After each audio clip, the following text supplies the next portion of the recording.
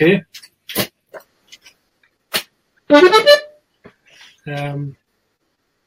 For the first dance at Ceilidh, there's a popular one, more so in the northeast of Scotland and in the Northern Isles, one called the Grand March, and that's a great one because it's easy. All you have to do is walk with your partner behind the bride and groom, go round and round the floor, and then they split off up and down the middle. Everybody's happy. And it's guided. Normally the hotel staff help on the floor. We've got a nice funny little video on our website on how to do the Grand March if you're wanting little paper cutouts I did myself, just a little budget video. And the kind of music you'd play for a Grand March would be like this.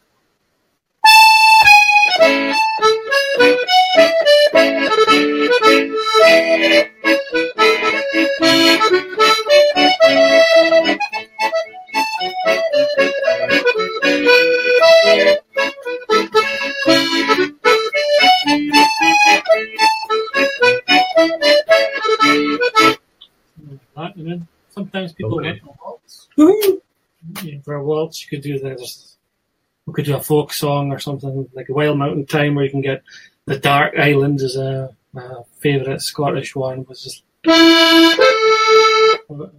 it's going.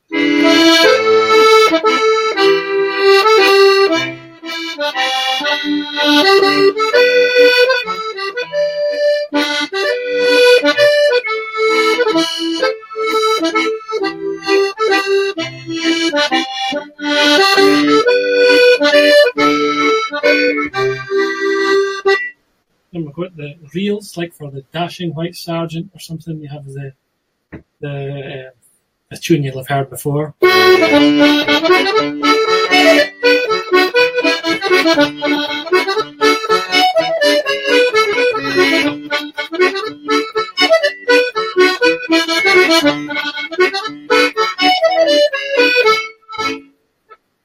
Then at the end, you always have a strip of willow at some point. So there's two types of strip of willow.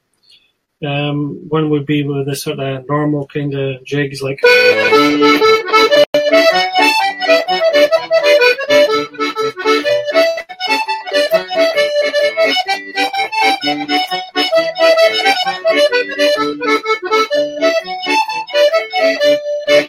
And we do a Orcadian strip of willow, which is very simple. It's a big long one right down the dance floor, and it's a good one to finish. You normally get the bride and groom to lead it off at the end, and we play quite a long set for it. Sometimes it's lasted half an hour, sometimes 20 minutes, and we mix the music up in it. We don't just start with the Scottish stuff, like and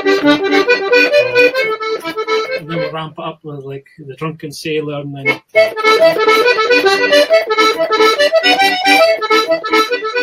we do a percussion solo where my friend plays a Jaws harp. All right. And we go into a little burst of a folk ditty with a diddly-day, this type of thing, and then we go into this.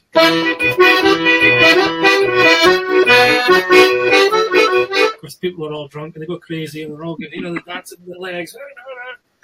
I was going to say, there's a very Russian feel to it. Yeah, we go through like a European tour, and that set is like, it started off one night just as a kind of laugh, and then it grew and it grew and grew, and people go crazy for it. It's great fun. And then we finish with Auld Lang Syne. It's tradition to finish a Ceilidh with Auld Lang Syne. We often call it the world's national anthem. Mm-hmm.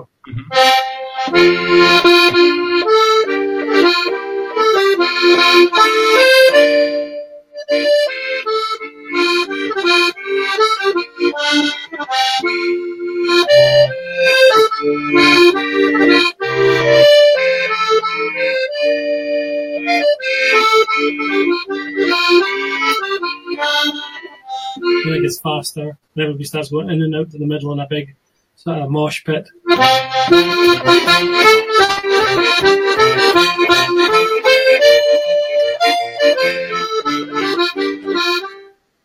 Big ending. You get the idea. It's cool. And then you get two like couples dances, like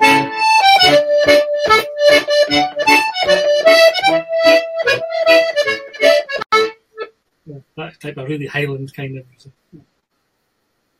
Yeah, I love the idea of that sort of two-tone Auld Lang Syne. That was really great. It sort of steps up a notch in the middle. Love it. Yeah, and we'll mix it up as well, like folk songs.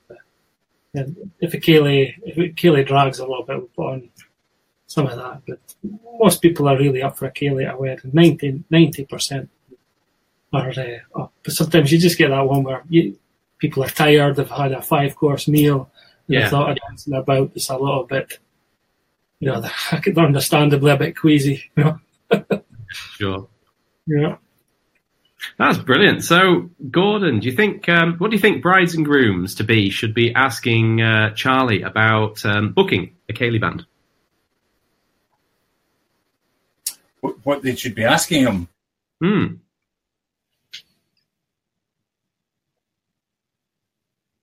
How do you get people up to dance? What sort of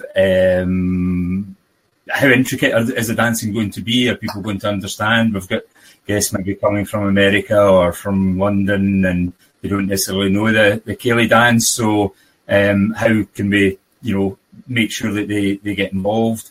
I think a bride and groom would want to know about things like the I suppose if there was going to be a first dance, what sort of first dance would that be? Can it be maybe less Scottish, or can you only do Scottish dance, country music? Can you do other styles of music? That type of question as well, possibly. Well, for the first dance, we can either do the traditional Scottish type of thing, like the Grand March, a folk song, or something that'll suit the band. Because we're a Ceilidh band, and a traditional sounding Ceilidh band, we're using accordion and like banjo, mandolin, bouzouki, fiddle. Okay. We're not going to be able to do a rock number. There are bands that sort of try and do both, but I personally think that the lineup for a Ceilidh band is kind of more. It's a different thing from doing a pop covers band. They're kind of two different things. And so, to my taste, the lineups are different. But we can play an iPod. If the bride and groom have done or with our disco, we can play any track they want for a first dance. So quite often they'll have a grand march, and then after the grand march, they'll move aside and we'll put on Ed Sheeran, is the popular one at the moment. We'll put on a bit of that for the first dance, and then we'll go into the Ceilidh, and then we'll have some background music during the buffet. Go back to the Ceilidh till about midnight, and then for the last hour, we might have the disco again till 1. That's a sort of popular format of entertainment we do, because the Ceilidh pass is really quick, and it's usually the Ceilidh that is the bit that's making it for the people. And all the dances are easy. Like, it doesn't matter where the people are from. We've had people from all nationalities doing Ceilidhs. Absolutely no problem. They're very, very. I think that's kind of a great answer, really, because it's like kind of saying to the bride and groom, this is what we do. There's no kind of false expectations on their part about, if they book you, what they're going to get, and they know that if they're booking you, if they want, they definitely need to be wanting to have a Ceilidh band and know that you've got a wide repertoire, that you're able to, bring along people that don't know about Ceilidh music, and you're flexible, but actually, your heart and soul is a Ceilidh band, and if they book you, they've got to know that they want to have a Ceilidh band. Yeah, we are a Ceilidh band. We're not a pop covers band. We're not going to start jumping, pretending to be somebody that we're definitely not. There was somebody just like who would do a Tina Turner number. Well, why are you asking Tina Turner? Oh, I just love the Proud Mary. Could you do Proud Mary? I said, well, it's a brilliant track. Yeah, we could do it with the disco. I know, I want your band to do it.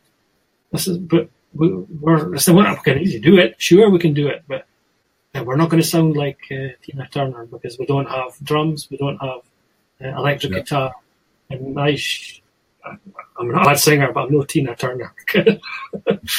So, no, I'm certainly No. But, it would be fun. We could easily do a Proud Mary track. I would have a go at that, but it won't be what she's expecting, Could be interesting, though. It would, yeah. We do a few others. We have like a bit of Johnny Cash in there. We've got our own Doric version of a Johnny Cash tune, and we'll have we'll do like Dubliner stuff and Corey's stuff, and a bit of Foster and Allen with that type of stuff that lends itself to the lineup of a Ceilidh band. So does the when you say iPod, sorry, is that the disco option, or are they two independent things? They're two independent things. I mean, we can play if they haven't booked our disco option, we don't charge anything for put an iPod in the break or for a first dance or anything. But we do for an additional charge, we do a disco option, which is a proper disco with the lights and the stuff's all mixed live. So it's different beastie. Yeah, because you'd be reading the audience in that scenario, I assume. Yeah. It's better to do that than to have a playlist, because the bride and groom might like certain tracks. You could put them on the night, and the people might not like it. And some people say things to me like, "Oh, we don't want any cheesy music on in the disco." I say, "Well, what's cheesy music?" Because somebody might think one track's cheesy, and somebody else might think it's a disco classic and it should be played. And when they've had a couple of drinks in, they're coming up and they're asking for the disco classic. Mm-hmm. What do you do? I live with the rule of trying to keep the floor full and seeing what works. And I've always managed to do that. It's never not worked so far. So with the disco option then, would you do a Ceilidh set, a disco set, a Ceilidh set, a disco set, or would it more be a Ceilidh set and then a disco set? Well, apart from the first dance, I would recommend that it's best to keep the things separate. So you could have your first dance might be have a disco track or two in it, fair enough. Then the Ceilidh up to the buffet, and then I would have background music. So it's not a full-on disco during the buffet, because you don't really want that at that time of night. It's not really appropriate. Then go back to the Ceilidh and keep it on till however it goes, maybe if 11:30, 12 o'clock, and go for the disco full on at the last hour or so. Because that way you're not destroying the atmosphere of the Ceilidh. I find if you put a full on disco and then you try and go back to Ceilidh, you can sometimes get some guests want a disco, some want a Ceilidh, and you're trying to put a little bit of conflict going, and the disco will destroy the atmosphere of the Ceilidh, and it's difficult to get that back sometimes. I think it's best to keep a disco to the end. And I think when people are planning their wedding, they think in advance, they look at the time and they think, oh, an hour and a half of Ceilidh, that's a long time. But it's not. It flies by really, really quick. Then you've got your buffet, and the buffet might take half an hour, 45 minutes. And most weddings don't run on time, as you probably know. So they probably won't start at the 8 o'clock they've planned. It might be 9 o'clock. The buffet's out at 9:30, so the first half's only been one Ceilidh dance. We've had a little bit of the background music, and then the disco, best to keep it right to the end of the night, I find. And a lot of the older people, they don't like the loud noise when a disco is on. So, and you want to keep people to the end of the wedding as much as possible, because you want to have a climax at the end of the evening. You want to have the bride and groom on the floor, surrounded by a lot of people, lifting them off the floor with a Loch Lomond or Auld Lang Syne, however you're ending the night. You want that magic moment at the end of the night. And if you put a disco on at 9, 10 o'clock and think, oh, the Ceilidh is not going to work, I've seen that happen once. The bride insisted we'll put a disco on after we did two dances, because she didn't think a Ceilidh was going to work. But the last hour, there was hardly anybody there. They kind of ruined our wedding. You can't argue with the brides, They want what they want.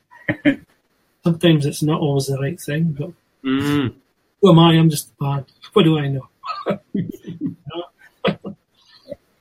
Oh, a quick bonus question for you then. Have you ever done a Ceilidh in any venues in Yorkshire?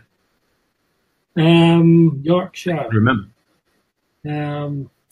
I've played down in near Durham, a few places around about there in Hexham. Okay. It was a cool cold place somewhere near south of Durham. And a place Heading on the Wall. I played there once, quite a while ago. I'm not sure if that's as far as Yorkshire. Well, not quite. Almost on the border. It's south from here, anyway. Yeah, absolutely. Great. Well, that was superb. Thanks so much, Charlie.